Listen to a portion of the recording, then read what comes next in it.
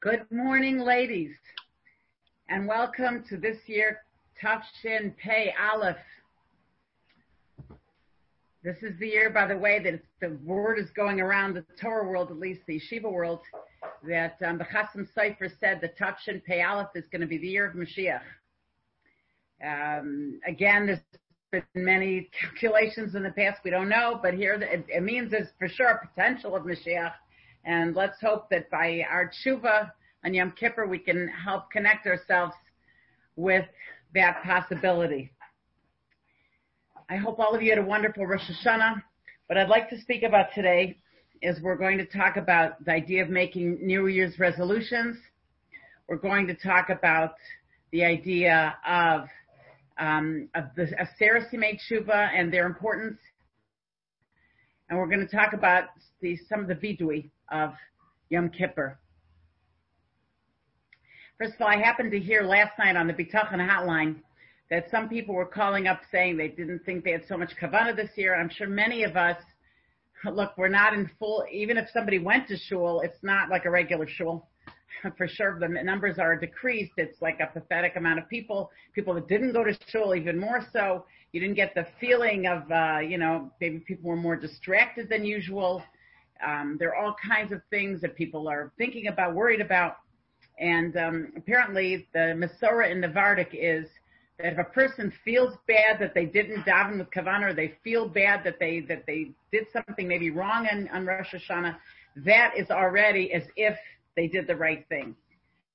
So a person should feel like, as long as, if they already had a feeling, a taste of what they should be doing on Rosh Hashanah and Yom Kippur, and they feel like it's lacking and it bothers them to that degree, then they should, then, if it bothers them so much, then that's already a good sign that they deserve, to have a good year. Of course, we're supposed to strive for the highest, to be perfect on Rosh Hashanah if we can, but at least if we're trying our best, that's the main thing. There's another thing to think about Rosh Hashanah and Yom Kippur. Sometimes people have different things they never had to deal with. He said he heard a story about somebody that, there's a famous story about Rav Yisrael Salanter on Yom Kippur night, that there was a baby crying in his neighborhood. He heard the baby crying. I guess in those days people left their children. I don't know how that works, but okay. And he was on his way to shul, and he was late for shul, Kol Nidre, because, he felt he had to take care of the baby. So, we have to remember what's important and what's secondary, especially as women. Things can happen. So he was saying a story about a certain young man who said he had the best year ever this year. And he said the reason he thinks it was because last year, Rosh Hashanah, he was suddenly taken, he had to take care of a friend of his, got very sick and was rushed to the hospital. And he's thinking to himself, how can I leave my friend alone on Rosh Hashanah? I have to go with him. He has nobody. It's a boy from out of town. He was a yeshiva bacher who was from a different city, and nobody was there to be with him in the hospital. He needed a appendectomy. And he stayed with him, and he said, of course, the davening in the hospital, how good can it be compared to davening in a great shul? But he said he had the biggest hatzlacha that year because he felt the whole Rosh Hashanah, he was doing the right thing. And that's what Hashem wants of us. Whatever's put in front of us, we should do our best, right? That's what we really need. Now, we are now in the Aseret Simei Tshuva. And Nosson Bachvogel Zatzal tells us that often during the Aseret Simei Tshuva, people think it's like this big break or some kind of break. We have these 2 holy days where we're all day in shul and it's so serious and so important. And then in the middle, it loosens up a little bit because you have to go back to work or you have to go back to doing your weekday activities. People are doing the regular things. So sometimes people let up a little bit. But remember, first of all, halachically, we are still saying in the Shmona Esrei, HaMelech HaKadosh. If you forget to say HaMelech HaKadosh, instead of saying Hakel HaKadosh, in the bracha, the third bracha of Shmona Esrei, you're supposed to say he's the Holy King, instead of he's the Holy God. Because we're supposed to feel this kingship over us. And if a person does not say HaMelech HaKadosh, he's not Yotzei Shmona Esrei, it's to repeat Shmona Esrei. So there is definitely something that has to be focused on the Aseret Simei Tshuva that's not focused on during the rest of the year. these are the days that I brought this down before, this little part, but I can't fail but to do it because I really feel every year it has tremendous meaning for myself. So you're going to have to listen along with me because I believe it has very great significance. Gemara Rosh Hashanah, we're told, Amar of Krispedai, Amar of Yochanan. Shleisha Sfarim Niftachim B'Rosh Hashanah. There are 3 books that are opened on Rosh Hashanah. Echad Shel Rishaim Gemurim, 1 book of the wicked. Echad Shel Tzadikim Gemurim, 1 book for the totally righteous. The Echad Shel Beinonim. And then there's a 3rd book opened on Rosh Hashanah, and that book is the book of the people in the middle. Tzadikim Gemurim Nichtavim V'Nechtamim La'alter L'Chaim. On Rosh Hashanah, we don't wish anybody anymore Ksiva V'Chasima Taiva. We can say Chasima Taiva, but we can't say Ksiva Taiva. It should be written in the Book of Life because we assume other Jews are tzaddikim, and we don't wish them to be written in the Book of Life. They're already written. Rishaim Gemurim, if you're a total wicked person, God forbid, person's already signed for death. Beinonim, but an average person, the people in the middle, Tluyim V'Omdim, they're hanging and standing. That's the literal translation. From Rosh Hashanah until Yom Kippur, if they merit to do tshuva during these 10 days, Nechtavim L'Chaim, they're written and then later inscribed in Yom Kippur to life. Lo zachu Nechtavim L'Misa. If they weren't Zaycha to do tshuva, they're inscribed for death. Okay, that's the Gemara in Rosh Hashanah. Now, and the Rambam says, what does it mean, Zachu? He says they did tshuva, which I just incorporated the Rambam myself, but that's really what he meant. Now, people have to repent during these days if they're an average person, and if they're not an average person, they're already sealed. But an average person is the 10 days of repentance were given for that person to finally be inscribed, especially if he feels maybe Rosh Hashanah wasn't enough, that, he can feel like he can be inscribed for Chaim if he puts his mind to it during these days. Now, Rav Yitzchak Blazer, Zachron Levracha, asked the question of Itzel Petterberger, famous student of Rabbi Yisrael Salanter, asked the question. He says, first of all, if a Benoni, an average person, has equal mitzvahs and averis, that's the definition of an average person. You're not a tzaddik, you're not inclined to the righteousness, and you're not inclined to evil. You're inclined to whatever. You're somewhere in the middle. If you're somewhere in the middle, he says, shouldn't you just do more commandments, do more mitzvahs? Why should you do tshuva? Why is tshuva so necessary for Yom Kippur? Why is it enough to do more mitzvahs? In fact, it says in Gemara Kedushin, Tana Rabbanan, our rabbis teach us, La'olam yira adam asvo kilo chetziav chaya v'chetziav sakai. We are all supposed to regard ourselves. This is another thing that today maybe people don't do this enough. We're supposed to regard ourselves as average. Sometimes we may think, I am such a sinner, I'm such a bad person. You're never supposed to think of yourself like that because you give up hope. Person's supposed to think you're half and half. Asa mitzvah achas ashrav. If you do one mitzvah, fantastic. Because you put yourself on the scales towards life. Now, but this Gemara that we just mentioned in Rosh Hashanah seems to contradict it. It says a person should do tshuva. That's what the Rambam says. How do we understand both? And secondly, second question is, how is a Benoni, how does a person know if they're a Benoni? And a Benoni, how can you define a Benoni? Because if you say a person's average, how many people really, mathematically, if you'd have somebody that's, that's an expert in mathematics, what is the probability of a person being exactly smack dab in the middle between good and bad? Like, let's say you did 600 mitzvahs, 600 averis, exactly this year. So the chances of being a Benoni are almost nil, if you think of that, So how could you say a person's a Benoni? So the Sifsei Chaim, Rav Chaim Friedlander answers, and he says like this. He says the idea is like this. It says later, we can't imagine that a Benoni is a person with numbers. First of all, it would be impossible for us as human beings to know numbers. That's why, okay, maybe you did like davening, you get extra credit points because your davening was good, but to be exactly on the middle, almost impossible. But no, we're told in another place, in Bracha Samachay, Rav Yehuda ben Gamliel says, Tzadikim Yetzer Tov Shoftam. How can a person be judged as a tzaddik? It depends on what motivates him. A tzaddik is a person that's basically ruled by their good inclination. I mean, it's basically their motivation on a day-to-day basis is, what does God want from me now? There's a focus there. It's not to get distracted. What the main problem of this world is the distractions. We had a Gross Tzaddik living amongst us a few years ago by the name of Rav Aaron Leib Steinman. 3-4 years ago, he was Nifter. And he was a person, he and his wife always used to talk about upstairs. Upstairs, that they we have to get ready for upstairs. We have to go somewhere. Tells a story one time when Rav Steinman made his famous trip to New York with the Ger Rebbe. They both came to give chizuk to the North American continent.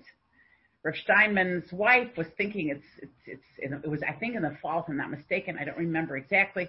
But whenever it was cooler temperatures. And Rav Steinman's wife said, you know what, at the last minute, she says, I have to pack him proper clothing for the winter. She packed a sweater or a coat or whatever, all the necessary things you need for the winter, for cooler weather. Any case, when she was packing, she started to cry. And they say, why are you crying? And she says, I'm packing, I'm worried about the packing of my husband's winter clothes and not worried what's going to be with me in the world to come. I'm not packing up what I need for the next world. That was Rebbetzin Steinman. And then he was all alarmed and he says, oy vey, we have to think about the trip. What's going to be with the trip? The Rebbetzin spent every spare moment visiting the sick. That's what she used to do. One time the Rebbetzin, another thing was she was hooked up to an IV machine in her later years. And one time, she was saying, it's very hard being hooked up to an IV. And I asked her, why is it so hard for you? She says, I'm not getting the schus of saying benching. Benching is doraisa. I'm not getting the schus of saying birkas hamazon. She used to call this world the silly world, the narisha veltala. And her husband had another thing. Here's another thing that's really amazing. A few things are really amazing, actually. That one time Rav Steinman Zatzal needed anesthetic. He needed some kind of dental surgery. And he told the dentist, don't give me anesthetic. Now, this is not for the average person, not you or me, but it just shows the greatness of the tzaddikim, Yetzer Tov Shoftan, on a level that he was. And the dentist said, I've never done this procedure without anesthesia. Are you sure? Because if you jump, it's going to ruin the whole thing. You have to not move at all. So Rav Steinman says, no, I want it. And I said, why are you going without anesthetic? He says, I feel every bit of punishment, of hurt, of suffering I get in this world takes away from my Averis. This is how he welcomed Yisurim. He welcomed any type of affliction to see that that's going to clear him of sin. What a level that we could aspire to with Rav Steinman. Somebody once, there was a whole faction of people against him, even though he was one of the Tzadikei Hador. There were people, believing in a different, he had opinions that differed with some of the other Gedolim, and there were people that were, that spray painted his whole courtyard. When he walked outside, with all kinds of insults toward him. And some of his students were so upset, they overnight, they cleaned up the whole graffiti. They said, it's an insult to our Rebbe. He shouldn't be insulted like this, and paint. The next morning, Rav Steinman goes out of his home, and he sees that there's no graffiti. And he says, what happened to all the graffiti? And they told him, Rebbe, in your honor, we erased it. And he said, I need it. It reminds me that I'm a nothing and that I have to serve Hashem. Ashrei ish shelo yishkacheka. Fortunate is the person that doesn't forget you. We get distracted. Think about Hashem most of your days, most of your life, most of your hours. That's a tzaddik. It's not just the time. I shouldn't just do time. It's a quality inside that basically that you're ruled by. What am I here in this world for? The world is temporary. You know to feel like that you're just a small person, and this is the world, a world we're passing through, and your main purpose in life is to be appreciative to your Creator who gave you everything, and even wants to bestow upon you an Olam Haba. That's what he felt, and that's what he spent his life doing. Rishayim Yetzer Hara Shoftan. A Rasha is ruled by his Yetzer Hara, because there's different psukim to prove this, and it says in this Gemara in Brachas, Beinonim zeh v'zeh shoftan. The idea of a Beinoni is somebody, an average person, is a person that is ruled by different feelings, sometimes simultaneously. Like you could be giving tzedakah, let's say, and at the same time hoping somebody behind you is watching. So there's mixed feelings. You're not doing it purely for the sake of heaven. A person eats on Shabbos. That's a very good example. There's a mitzvah to eat 3 meals on Shabbos, but for what reason are we eating those meals, right? Like that's a tzaddik. And a Beinoni is ruled by both. Now, sometimes you have moments of tzidkas. You could have a moment where it's pure. And the Rambam says, in fact, when you have a pure moment with no Yetzer Hara, if a person should be Zaycha to such a thing, that one moment where there is nothing except Hashem in your life, that's the moment that you get Olam Haba based on. But the Chavetz Chaim says, Rav Yisrael Meir, when am I going to get Olam Haba eventually? He said this about himself when he was an older man. That there's always something to fight. There's always another inclination. There's personal bias. There's all kinds of things that get in our way from us doing the right thing. That we end up not doing the right thing because we're all motivated by other forces that are inside of us. But guess what? We find Amar Rava, Kigain Anu Beinonim. Rava said about himself, I'm a Beinoni. So his friend Abayis told him, if you're one of the Beinonim, there's not a bigger tzaddik than you. And okay, anyways, they say about Rav Dessler, he said, Halvai, we should be Beinonim. I know the Balatanya is supposed to be very famous that he talks about Halvai, people should be Beinonim. That where the motivation is pulled and pushed in two ways.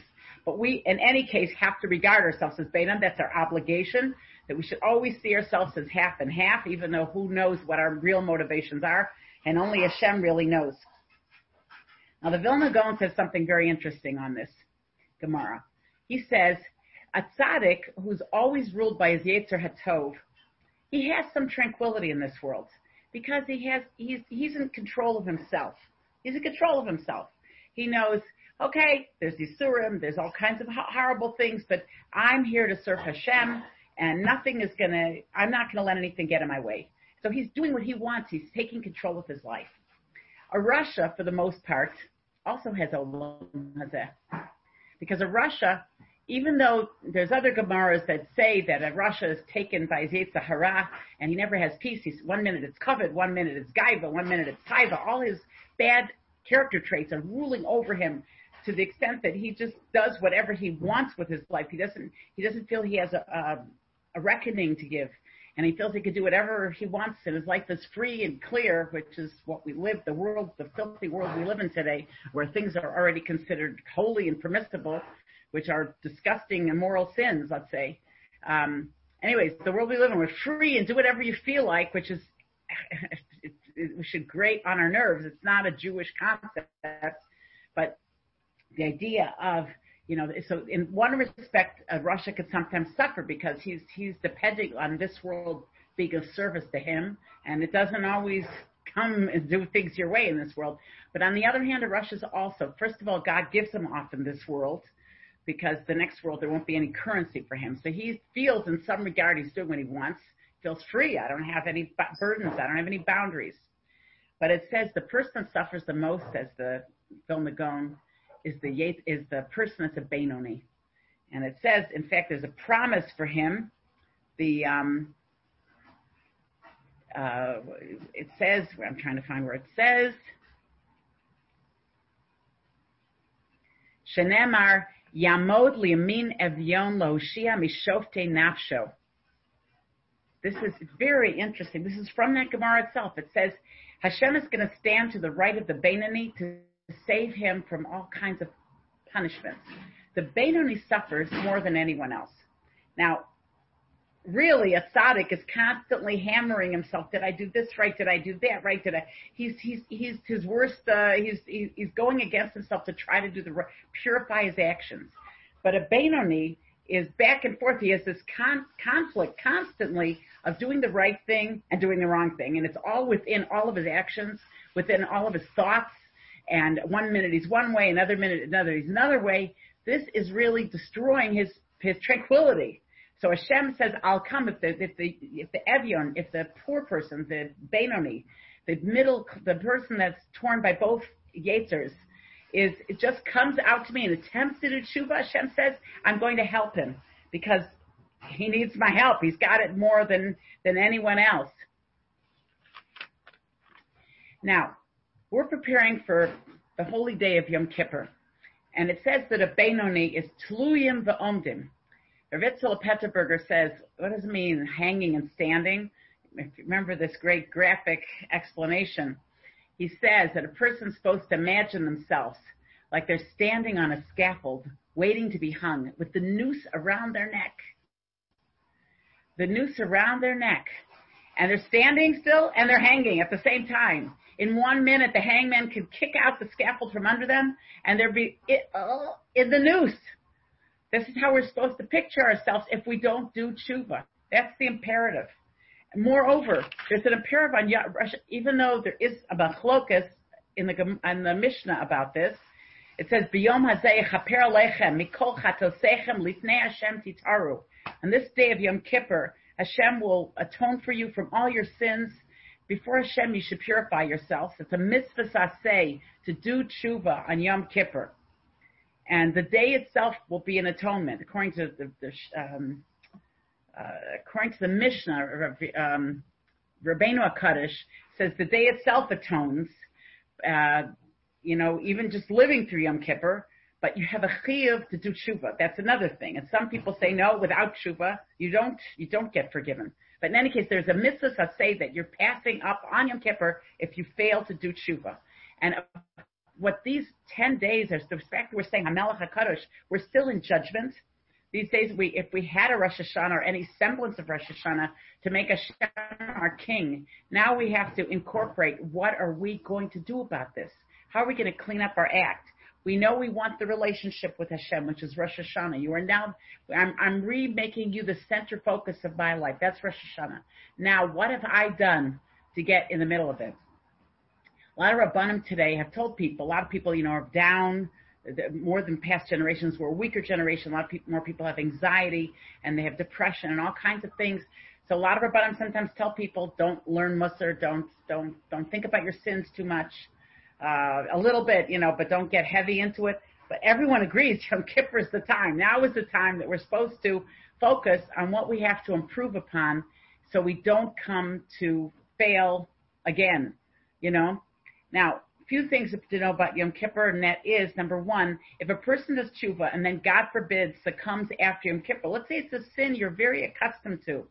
People, let's say Lashon Hara or whatever, Chalil or whatever it is that a person had a problem with in the past, and it's not going to just go away, most likely. I mean, you're going to take strides. We're going to talk about a few minutes making resolutions, but person's going to try to conquer that field. That tshuva stays. Even if 1 minute after Yom Kippur the person succumbs, if he truly regretted, he had remorse, he decides never to do it again, and he says vidui, and he confesses for his sins.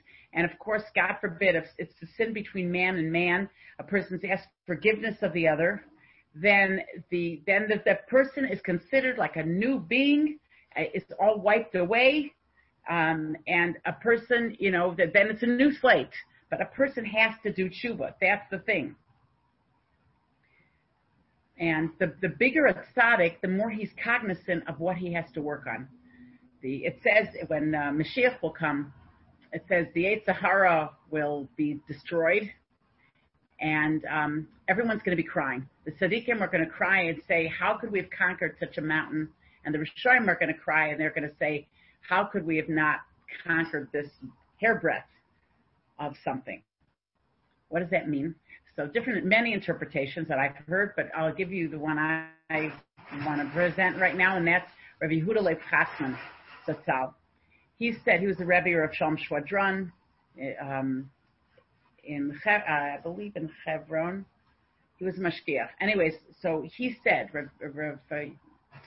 like this, that he said, what does it mean they're both going to cry? They're going to cry over the fact they can't believe what they did or didn't do. A tzaddik says, I look back, it was a climb. How could I have not conquered this mountain? He says what they're expressing is what they felt during their previous times, before Mashiach. A tzaddik always sees there's a tremendous responsibility in front of him. There's a mountain to climb. There's a lot to do. You can never excuse yourself. You can never say, I've done tshuva on everything. Because if there's always a higher tshuva, the tshuva could be, am I close enough to Hashem? Forget all the mitzvahs and averos. And then there's day-to-day things that we take for granted. How we talk to our family members. It's something on a day-to-day basis. There's always something somewhere people can improve on.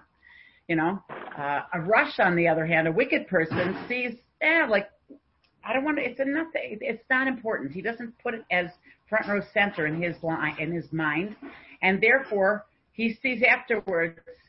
I could have just. My fault was that I made it so minimal, that I minimalized it, that I said it was nothing. When I have to realize that there's a lot I have to think about. Now, so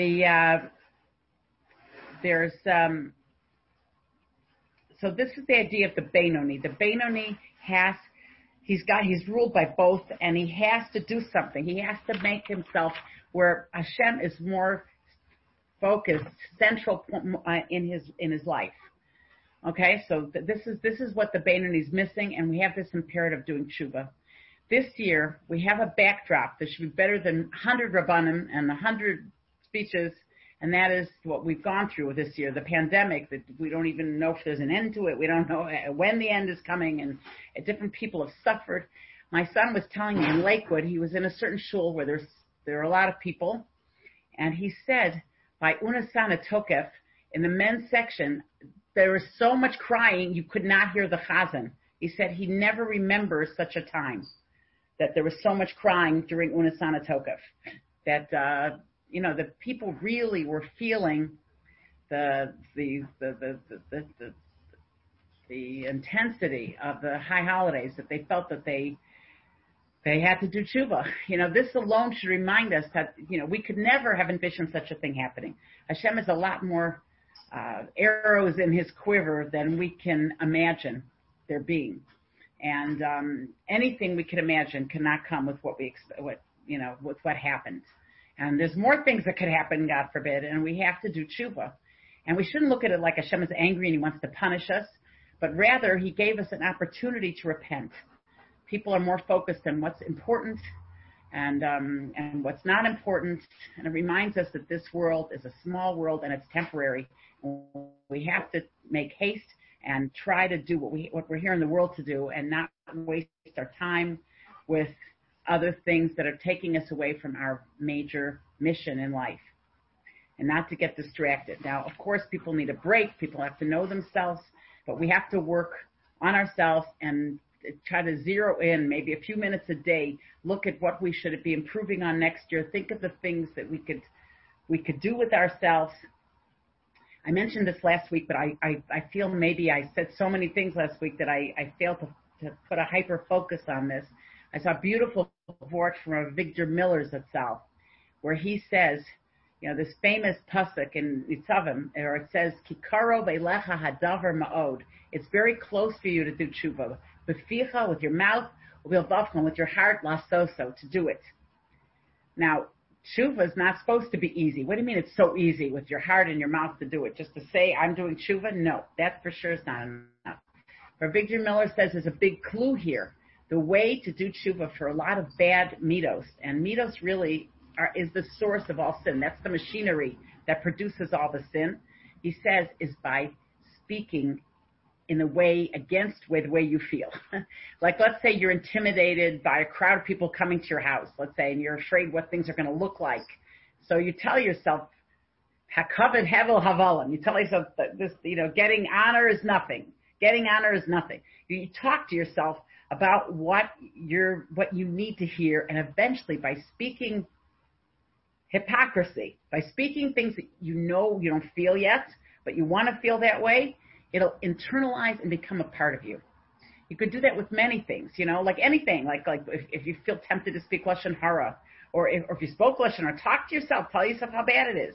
Talk to yourself if you feel, whatever any test you feel you're going to be undergoing, let's say a difficult person is you're dealing with, So you tell yourself first about, how you have to give kavod to all yidden and whatever, all the things you have to tell yourself. We all know what we need to hear. And there's many psukim for everything, and there's many ways to correct everything, but that's what we should be focused on is how can I improve myself? What can I do with myself to make myself a better person? Now, I just want to see if there's anything else I skipped here that I want to get to. No. So now we're ready to move on, and what we're going to do right now is we're going to do some analysis a little bit of the al-chetz, of the vidui, the confession that we make on Yom Kippur. Okay? So if all of you have a machzor, which I pray and hope you do, then we will go into this. First of all, when we're about to say the vidui, we say, Elokeinu ve'elokei avoseinu, our God and the God of our forefathers. It says that Bilam, when he was trying to curse the Jews, he couldn't say the word Elokav. He couldn't say their God. Because, he couldn't say he knew he was sinning. He knew he was sinning. How could he call it the God of Israel? He never mentions that in his curse to the Jewish people, says Rav Galinsky. So, we have to think we're about to say our God, and in the same phrase, we're going to mention something we did against him.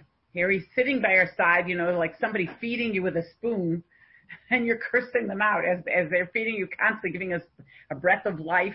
And, we have to think about it. And then you're hitting your heart because you're telling yourself your heart made me do this. And, we're doing that. And then we say, Elokeinu ve'elokei avoseinu, the God of our forefathers. We should compare ourselves to our forefathers. It said one way that Yosef was able to save himself when he was about to be, when he was, Eshes Potiphar is running around after him, is he kept saying, what if I'm the next Yitzchak? What if I'm the Akedas Yosef? My father is putting so much hope in me. How can I sin? How can I sin when the world is when I'm the child of Yaakov Avinu who put so much trust in me? When we're the children of Avraham, Yitzchak, and Yaakov that we're willing to go through fire for Hashem, the Kivshana Eish, let's say, willing to do Akedas Yitzchak, willing to do anything for Hashem. And Yaakov Avinu and all the great things that he did, the Chesed, the Emes, the Torah, all the things for Avos, and we are going to. It helps us. I have potential. How could I have sinned before Hashem?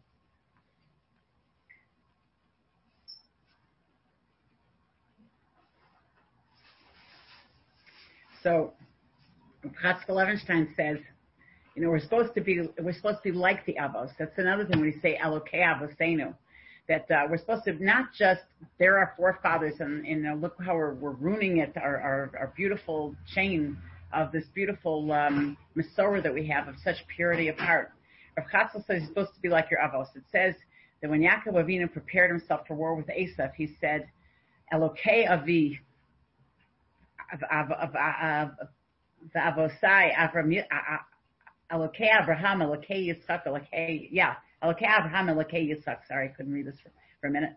He said, Hashem, the God of my father and of my grandfather, should help me. And he was going against Esav. Esav had the same forebears, but he kept the ways of his forefathers, and Esav didn't. So are we keeping, when we say Elokei Abraham, Yitzchak, Yaakov, are we really going according to their ways?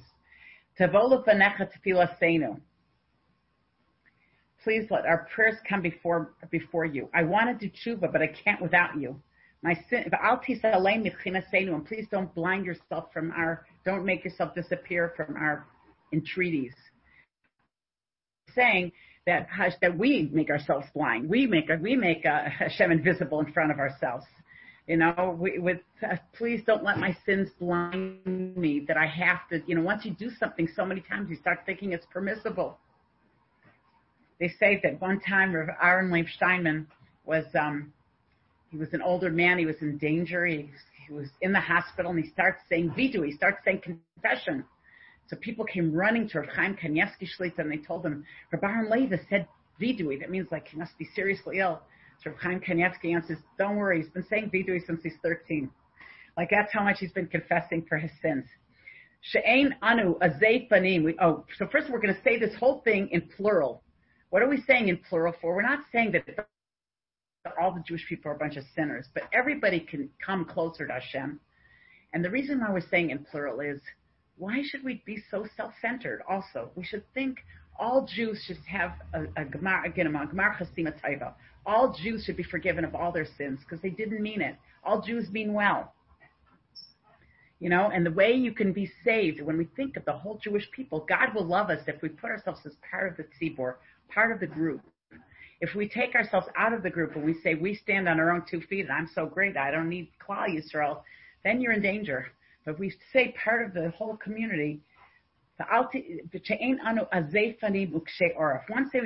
thing we can say about ourselves, is we can't be so stubborn to say, well, really literally means brazen of a face and stiff-necked. We can't be so stiff-necked and brazen to say that we're tzaddikim and we never sinned, because a person says he's always right, he's probably always wrong. A person should really be introspective and know what's motivating me, what's making me do things wrong. It's very interesting.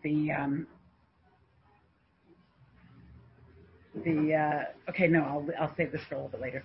Anyways, even if you're rebuked, it says, what does it mean? You're brazen of face, but you're stiff-necked. Even if you're rebuked, we're not so stubborn to say that even if you're rebuked, you're not going to listen. A person should listen to rebuke, even if it hurts. Maybe there's some speck of truth in it, and maybe we can grow from it somehow. But we and our forefathers have sinned. That's sometimes there's something in a family, like a bad trait. People were lax in a certain thing, and it could come from childhood, and we're trying to, if in any way, of course our parents should be held greater in our eyes than we are. They're a previous generation closer to Matan Torah.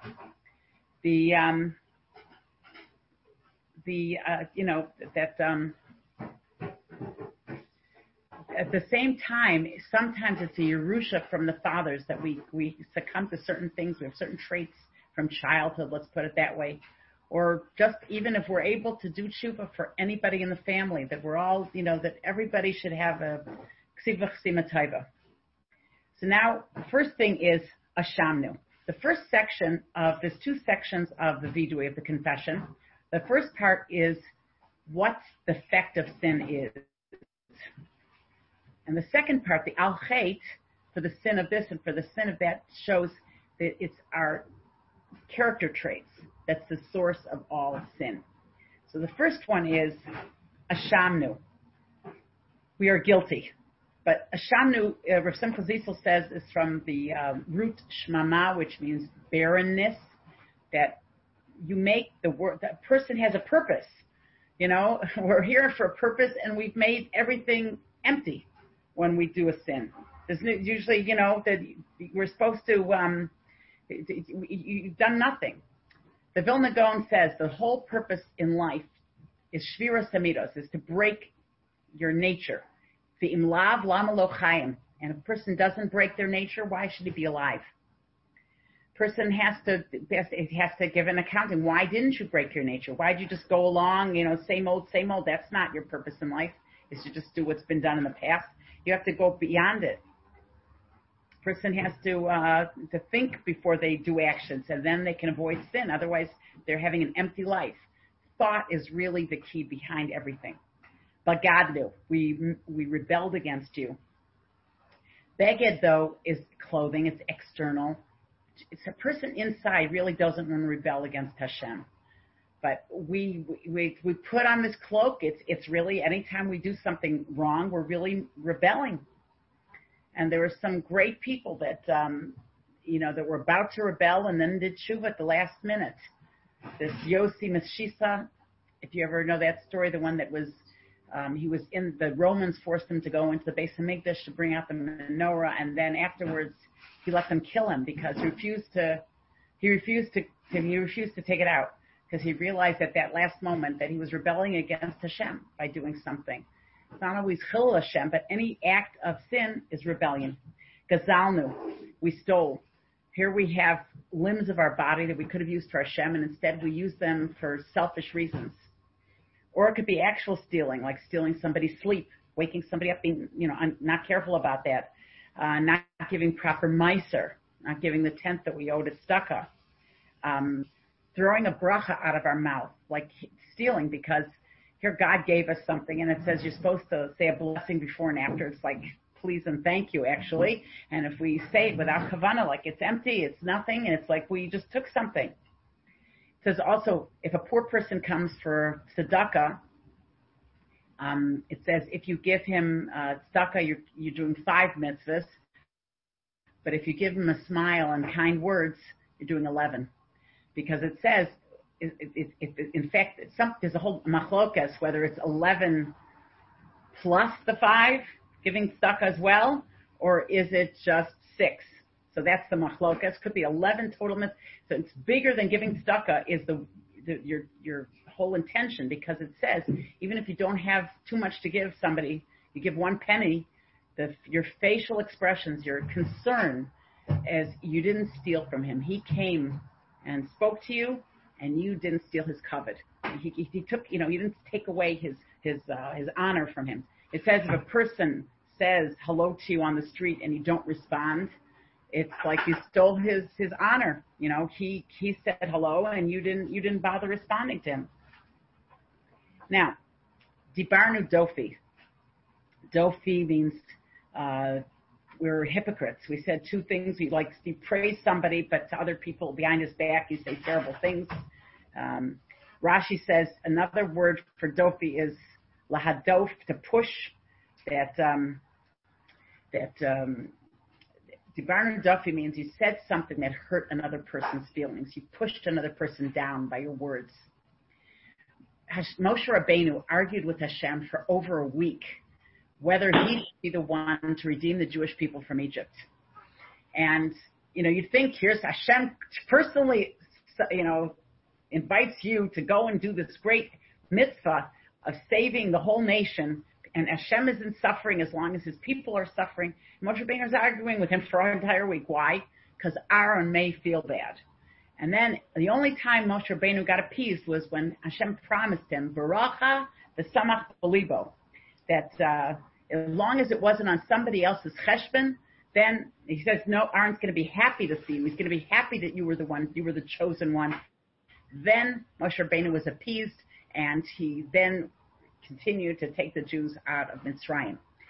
So from this we should learn, we should never do something if somebody else's feelings are going to get hurt. We have to think 50 times. So many stories about Rabbanim that didn't assume positions, great tzaddikim, that didn't assume certain positions because they thought it would be an affront to one of the Rabbanim that was already in that yeshiva or whatever it was. There's a famous story about Rav Nachum Zev Ziv, the father of Rav Dessler. Wait a minute. No, that's Rav Reuven. That's the son of Nachum Zev, was the son of Rav Dessler. That one time what am I talking about? Son of Rav Simcha Ziskel. Sorry, he was the grandfather of Dessler. Rav Dessler had a son of Nachum Zev, but Rav Nachum Zev Ziv was the son of Rav Simcha Ziskel. Any case, he was supposed to be a tremendous orator, tremendous speaker, and one time he was asked to speak. He got up to speak. He kind of made it very short and stopped in the middle. And they asked him, why are you stopping? And he said later that the speaker before him was having a hard time speaking. He was like, he stuttered a little bit. And he was afraid that he'd make the previous speaker look stupid by him coming up now and saying everything. This once happened to me, actually. I once spoke somewhere. Somebody asked me to speak.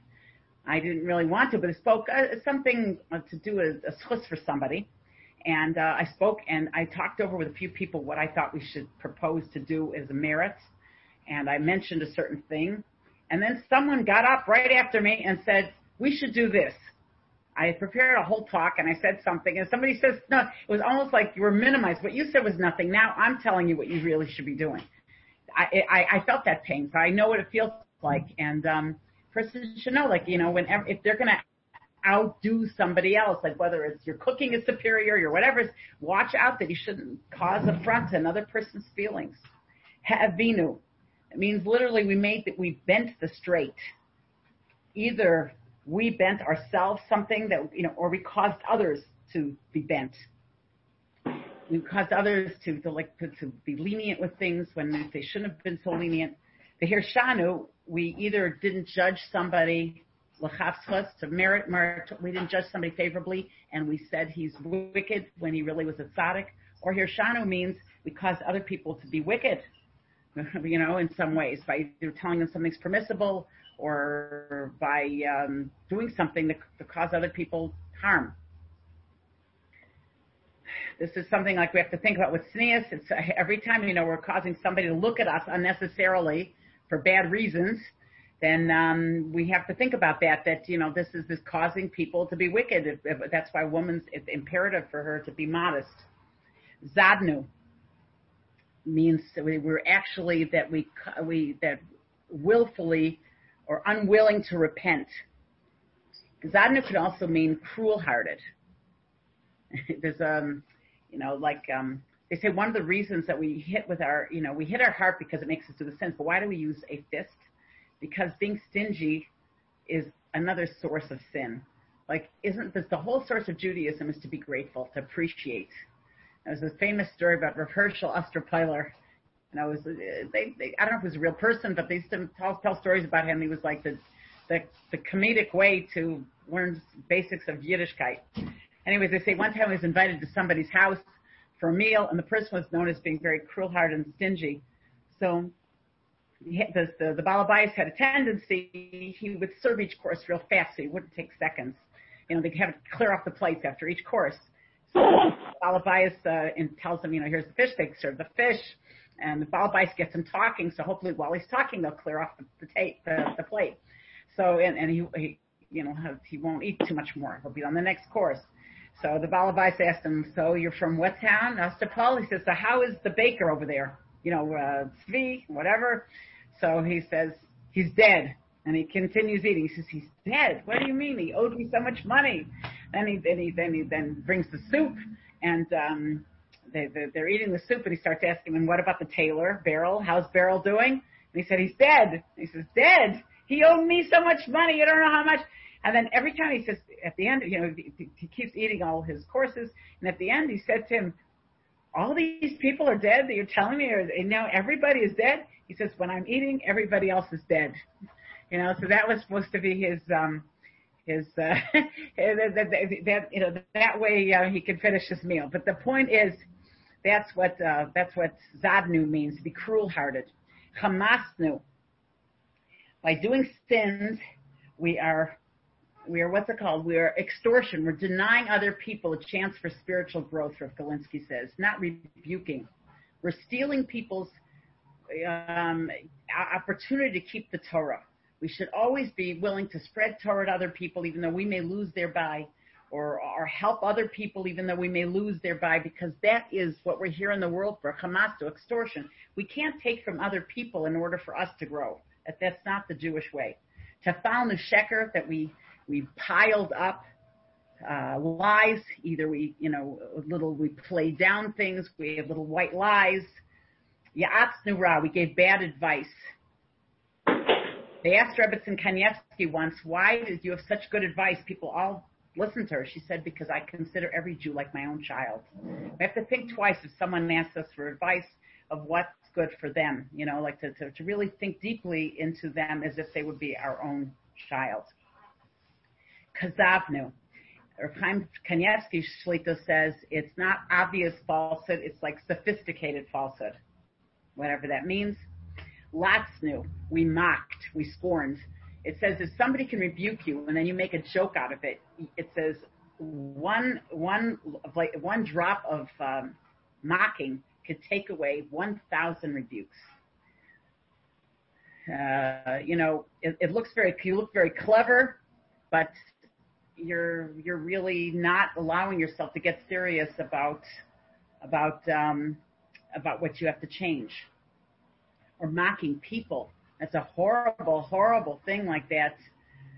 Mocking a friend is something really that it looks very clever when you're saying how stupid somebody else is, but you've really done a terrible aver in Shemayim that you embarrass somebody, especially if it's in public or any kind of public forum, or looking to a person looking to put somebody else down, looking to find miskabed b'kolan chavero, it's called, somebody that gets covered from putting another person down. Rabbi Yisrael Salanter said there's two ways to make yourself great. One way is to step up, and the other way is to push somebody down. Then you look taller, but it doesn't make you any greater. And in fact, it's a very big sin to hurt somebody so deeply. Sometimes a person can have such a pain from it, it really can impede his whole avodas Hashem.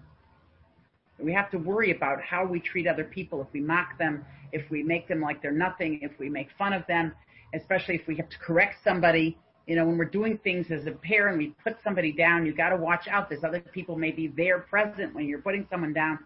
How is it going to affect them? Maradnu, we rebelled. It's okay. Bagadnu before is just like externally, when we did an aver, we weren't thinking, but it really isn't a rebellion. Here is when we actually don't want to be God's servants. We don't want to have to do this. No, we all have this feeling. Avram Grzinski itself says that the moment a child can stand up in his crib, he wants out. The whole thing, they said, the reason why we know the Yetzer Hara came when a person is born and not conceived is if the Yetzer Hara would come when a person is conceived, they would want out. The moment the woman becomes pregnant, because a person really does not want to be submissive to anything. That's the human nature. But we have to check ourselves and not say that we're maradnu, that we don't really want it. So thank God we don't have to fast. Thank God we don't have to, we should look for it. We should look for this submission that that should be to improve us. Sararnu, we turned away too much due to indulgence. Ivinu, we twisted our desires. We saw the twisted is correct. Pashanu, we did on purpose. Sararnu means like we literally fought with Hashem. The Haman was called Sorer HaYehudim, the enemy of the Jewish people, the one that fought. Hating Hashem is if we're just in our particular groups and we hate other groups, like we don't like the Sfardim, we don't like the Hasidim, we don't like the Litvish, we don't like this, we don't like that.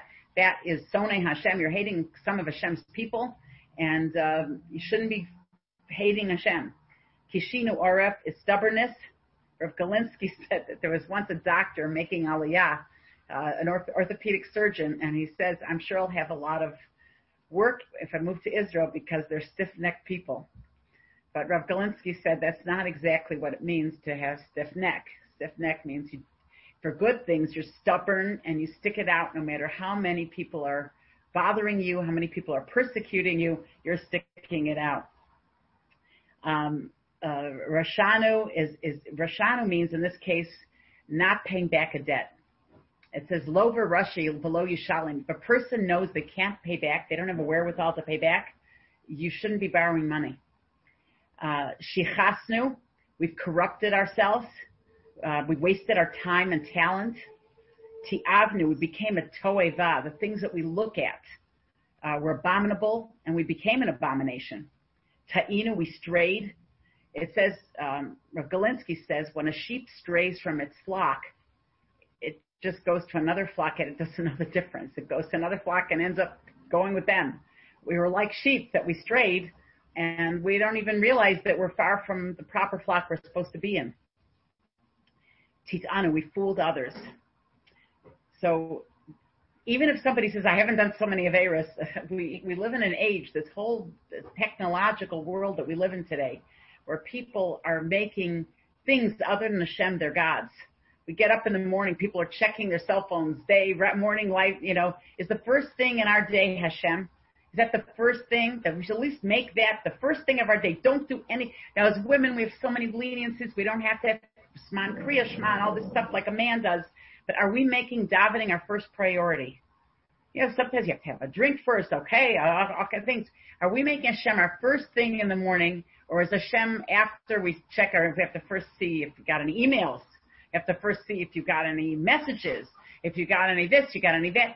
Like, where's Hashem in our day? And before we go to bed at night, what's the last thing we engage in? Is it, B'yadchav kidruchi, with I'm trusting my soul to you overnight, Hashem, or is there other things?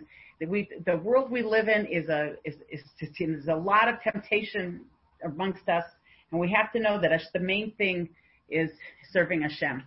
Now, I see there's no time to get into all the al-chaitz, but I'm going to highlight some of them for you, and then I do want to speak about Kabbalos, about making New Year's resolutions.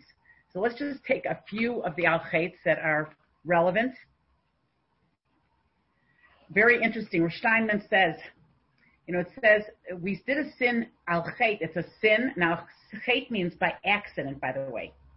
But if a person does something by accident, it's a sign that it wasn't important to him. You forget things that are not important to you. So it comes from, there is something in our heart that still hasn't been improved. That we sinned before you, Hashem. We sinned before you. And okay, zilzul horim amorim. To not have enough respect for our teachers and for our parents. Rav Steinman explains why perhaps people have longer lifespans than they did previous years. He says, we're coming close to Mashiach, and the one merit that Esav has over Yaakov is Esav honored his father greatly. And we don't want to succumb to that.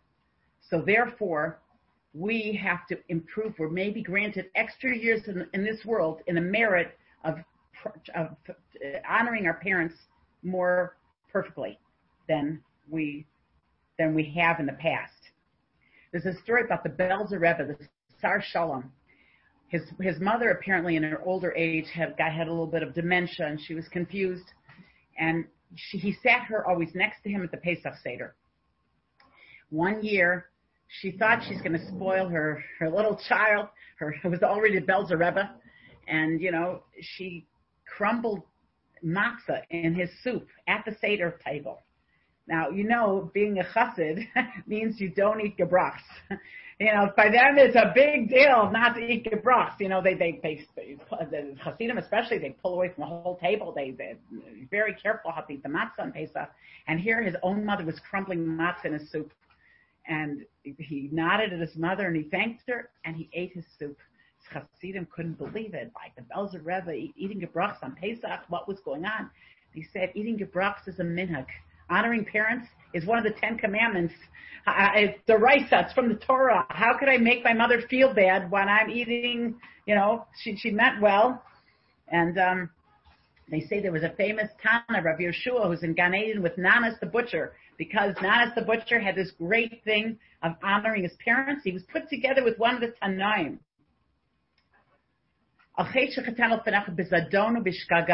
We sin before you on purpose and by accident. Why do we say on purpose first? Because all the by accidents is because of the on purpose. There wasn't enough attention put on what we must do and what we should do. And if we would have, we wouldn't have sinned even by accident.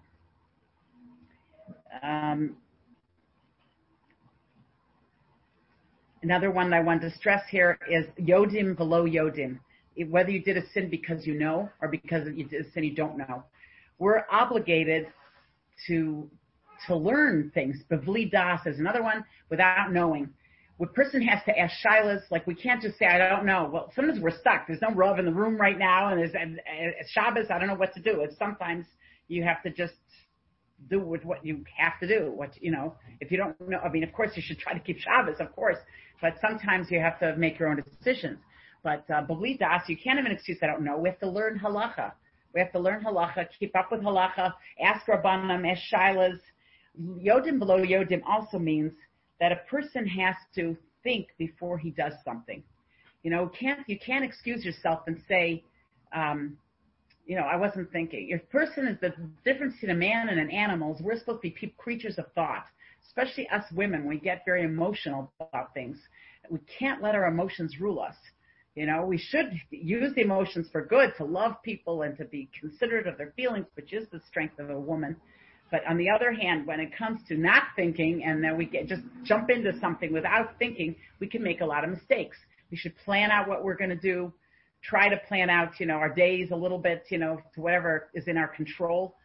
At least have a plan when we're going to talk to certain people. If we know we tend to hurt them or we tend to talk lashon hara with them or whatever, we should have a plan. We should be thinking. There's an amazing story about forethought, and most of these al-chait are, as I told you, about midos, either being stingy or selfish or do something immoral or thinking immoral thoughts, or the way we speak to Hashem, bitui peh, not thinking before we even confess, to think what are we saying to Hashem, like to try to have kavanah when we talk to Him, saying God's name. You don't want to say it in vain, even though that's a big thing to have that. It's a big. I don't know if we can conquer that in our generation, but at least try sometimes to say Hashem's name not in vain, to say it with kavanah when we're saying Hashem's name. Talk about the Yetzer Hara. We acknowledge that there's the Yetzer Hara in us.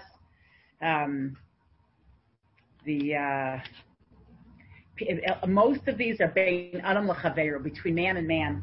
Rav Lubachansky, Yisrael Yaakov Lubachansky from Baranovich, says that the daughters of Lot, who committed a tremendously immoral act with their father, they both deserved to have daughters from them. They had a Rus. Rus came out of them, who became, the grandmother of Mashiach. Whereas the Talmidei Rebbe Akiva did not survive. And here, the daughters of Lot survived the whole thing of, with Lot. Now, teaching us that hurting somebody's feeling is worse than immorality, that we have to put it that way. There's a story that Rav Shalom Shvadran brings down about, a shochet that he heard about in earlier times. He said this shochet happened to write a sefer that he saw. And in the sefer, the shochet writes that he had this terrible dream one year that he was going to the mikvah, I believe, before Shabbos or Yom Tov, I remember Shabbos, and a woman, an almana, a widow, comes to him and she says, "Can you please? I have this little chicken. Can you please shecht it for me for Shabbos?" And he says, "I don't know. I don't have time. It's so close to Shabbos. It's the winter. I don't have much time. I can't do it." And then he dreamt that he went to Shemayim, and he said, you could have gone to Shemayim, but you hurt an almana. You hurt somebody's feelings, especially a widow, an orphan, or a divorcee is considered like a widow, by the way. Scheinberg told me. Any case, but a person. What's it called? So he went to a bunch of Rabbanim and he told them this dream that he had. And they said, "Well, did you ever do this to somebody?" And he said, "No." So they said, "Forget the dream." Oh, I forgot the rest of the dream. Forgot part 2. I was in the middle of a thought. That he went to Shemayim, and in Shemayim they told him, "You have 2 choices to atone for this sin. Either go to Gehenna for a month, or come back again and atone for your sin." So he was going to choose Gehenna. And he says he was on his way to Gehenna, and the fire was so hot that he was terrified. And he says, no, I'll take the other choice. And he came back, and that was his dream. And they told him, if you didn't do it yet, don't worry about it. If you never did this, don't worry. Well, apparently, many years later, he was already an old man, and he was going to the mikvah on Shabbos, and a woman came to him, an elderly almana, and said to him, "I need this chicken shechted for Shabbos. I have nothing else to feed my family." And he said to her, "I don't know. I don't have any time." And he comes home. He was about to make kiddush, and he realized, this is my dream. And he was beside himself. He gathered a whole bunch of food, most of his food from Shabbos. He brought it to her house. He said, "Here's a chicken. Here's all the food that I gave you." Here, not thinking. Sometimes we don't know whom we're paining. We may think we just didn't do something for somebody, and we don't know what it can cause. One more thing before we get into the Kabbalahs, to making, resolutions. Gezel is mentioned a lot in Ne'ilah, especially stealing. Like we said, stealing sleep. Our whole life not serving Hashem is stealing.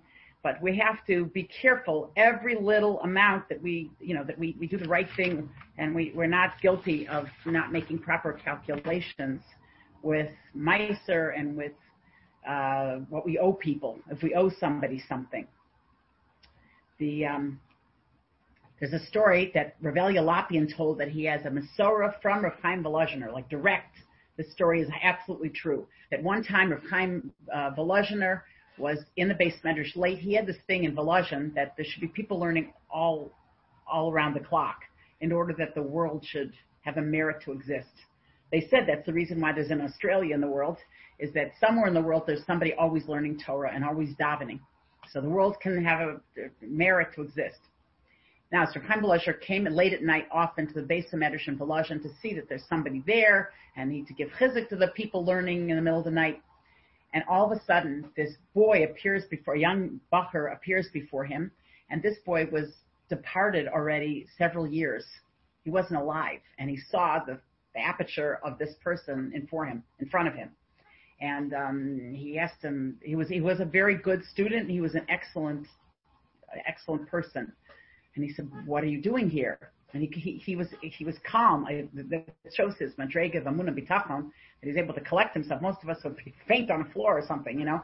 He said, "What are you doing here?"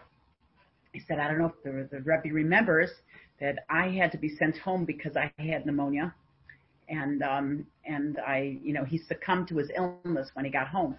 But he said on the way, that they sent him to yeshiva." Out of yeshiva rather, because he was sick. He was so sick. They sent another boy to accompany him home. In those days you had to take trains and coaches and who knows what till you got home was a big deal. He had to go to, I think he lived near Vilna, if I'm not mistaken, where there were a lot of doctors. So he had to see doctors there as well and to go home to rest because he was so ill. Any case, so this other boy accompanied him and they stayed in a certain hotel, motel inn, whatever you want, overnight, and they owed 6 cents. And they said he wasn't admitted to heaven. He wasn't admitted to Shemayim. He was supposed to go to Gan Eden, but he owed 6 cents in this world, and he could not proceed to Shemayim because of the 6 cents that he owed.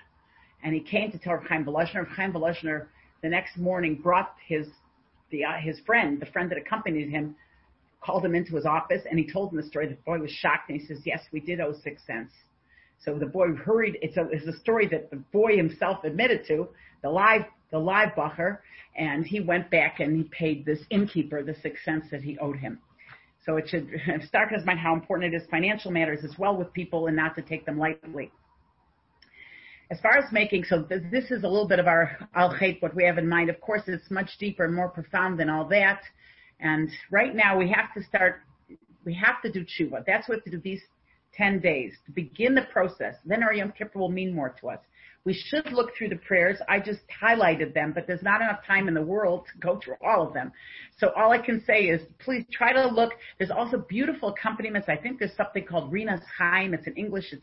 It's a linear accompaniment to the Shemona Esrei. I so much believe in it. It'll enhance your Shemona Esrei like never before. If you use it on, it's worthwhile to buy, really, to invest in a linear explanation of the whole Shemona Esrei, Rosh Hashanah, Yom Kippur, and it goes into the Al-Chetz as well. There's all kinds of explanation of the Al-Chetz in English. I did some extra ones that are not in English, but let's now talk about for 5 minutes, and then I'm going to, I'm sorry if I took up anyone's time, but these are very important things we have to discuss. Any case, I always use Rav Nosson Bachvogel as my guide here, and he tells us that it's very important to realize that if you're going to make they say the real end result of these high holidays and all the 10 days in between is what kind of New Year's resolutions are we making? Look, it even penetrated into the non-Jewish world where they talk about New Year's resolutions, but for them it's like 4 things: drinking, smoking, dieting, maybe that's it, maybe those 3. We have a lot more things to work on. We want to get closer to Hashem. What is getting in the way of us getting close to Hashem? Our sins, and now we're trying to clean up any sins we've done. Now, he says we have to realize if you're going to make New Year's resolutions, they should be minimal. Everyone says it.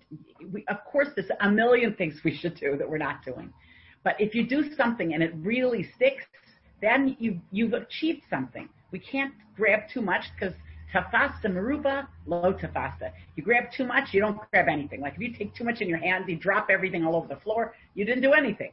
So same thing here. We have to think, very small, something we can do every day that's going to be an improvement over what we've done. But definitely after Rosh Hashanah, we're not supposed to be the same people.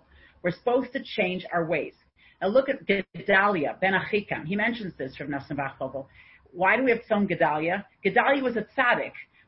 There's a lot of tzaddikim we could fast for. Why him? Besides the fact that it was the day of the destruction, beginning of the destruction of the temple, when we weren't no longer allowed to have a settlement in Israel. But also, what Gedalia did wrong was he felt, I'm never going to listen to any Lashon Hara or any Rechilas or anything. That was, when you make a Kabbalah that's so strict, that's ridiculous, that it's even beyond halacha, it doesn't do any good. In fact, that's caused his own death, which is not that he's a murderer, God forbid, or a suicidal person, but it's highlighting a spotlight on a very holy man to teach us not to go for stupid things. Like, I'm never going to speak Lashon Hara for the rest of my life. That's not, even though we feel that way, but that's not realistic. It's not going to help us. Big things or things that are above our level are not what we're supposed to strive for. People that they heard the Chofetz Chaim did this, so they do it. You know what I mean? Things that we can do, that we can change our ways. That's what we have to work on. And all of them should be in the positive. Never say never in your resolutions. Don't say, I'll never do this, because you will. Instead, do something, fill the abyss, the void, fill it up with something positive. Person says, for example, if you think you have a problem with Lashon Hara, learn 2 halachas a day. Or write something on the wall, or put something above your phone, I don't know, something to, am I dating myself to cordless phones instead of, corded phones rather, but in any case, what will I do instead? That's where you get brownie points. What will I do? If a person feels, let's say, example, Shabbos, they're all nervous, the early Shabbases, and they tend to get upset at people. So tell yourself, I'm not going to cook 2 hours before Shabbos. I'm not going to cook 2 hours before Shabbos because I won't be tested. Whatever's on the table 2 hours before, that's it. No more. I'm gonna now feel relaxed. I'm not going to let myself get nervous. A person feels they get angry. There's Sfarim on anger. There's a lot of good Sfarim out there. English, Hebrew. The one in Hebrew is Erech HaPayim, very famous, original by on the Bali Mussar. Don't confuse that. There's a lot of other Erech HaPayims, but there's an Erech HaPayim on how to work on Kas. Rabbi Pliskin took a lot of it and he put it into a book called Anger. If a person has a problem with jealousy, there's Gateway to Happiness to work on Midos that we could do. A person should really learn something every day on Midos, to work on their Midos during the year. There's Mussar's Farm to teach us that this world is temporary. A person doesn't remember the world is temporary. How can they stick to it during the year? We need something like Mesilas Yesharim or Chol B'Sol Havavos. Take 5 minutes a day, or most days. Try to take 5 minutes a day to remind yourself you're in a temporary world. That's very good in general. But I'm just saying specific. Person wants to daven for Kavanah. Say you're going to daven one Shmona Esrei, one bracha of Shmona Esrei rather. You're going to be more careful, or you're going to pause before you start Shmona Esrei. You pause for 20 seconds. That'll change your whole Shmona Esrei. Some people saying benching from a bencher. People should choose their own, but the point is, do something positive. That's what's going to make the dent. Or emunah. It says, emanti ki adaber. I have emunah because I speak about it. Speak about emunah even if you don't feel it. Like we said before, beficho bilvavcha lasoso. Talk about things even if you're not on that level. And let's hope, Mr. Hashem, we should all do tshuva shalema, and we should really merit to see Mashiach Tzidkenu this year. And I thank you all for listening. And I wish you all a Gemar Chasima Tova from all my heart. And Mr. Hashem, all of us should be zecher to greet Mashiach Tzidkenu. We should really do proper tshuva to take away this machla that we have, and that we should all realize each of us in our own way should see what maybe we could have contributed if we did anything. Like Hashem is speaking to all of us. What can we do to get closer to Hashem? It could be a very refined little thing. It doesn't have to mean everyone's huge sinners. But what can we do that we haven't been doing before? And we should really make a new change. That's what Rosh Hashanah, a dramatic change, a new year, Shinui, Shana. And I wish all of you all the best. Thank you for listening. Gemar Chasima Tova.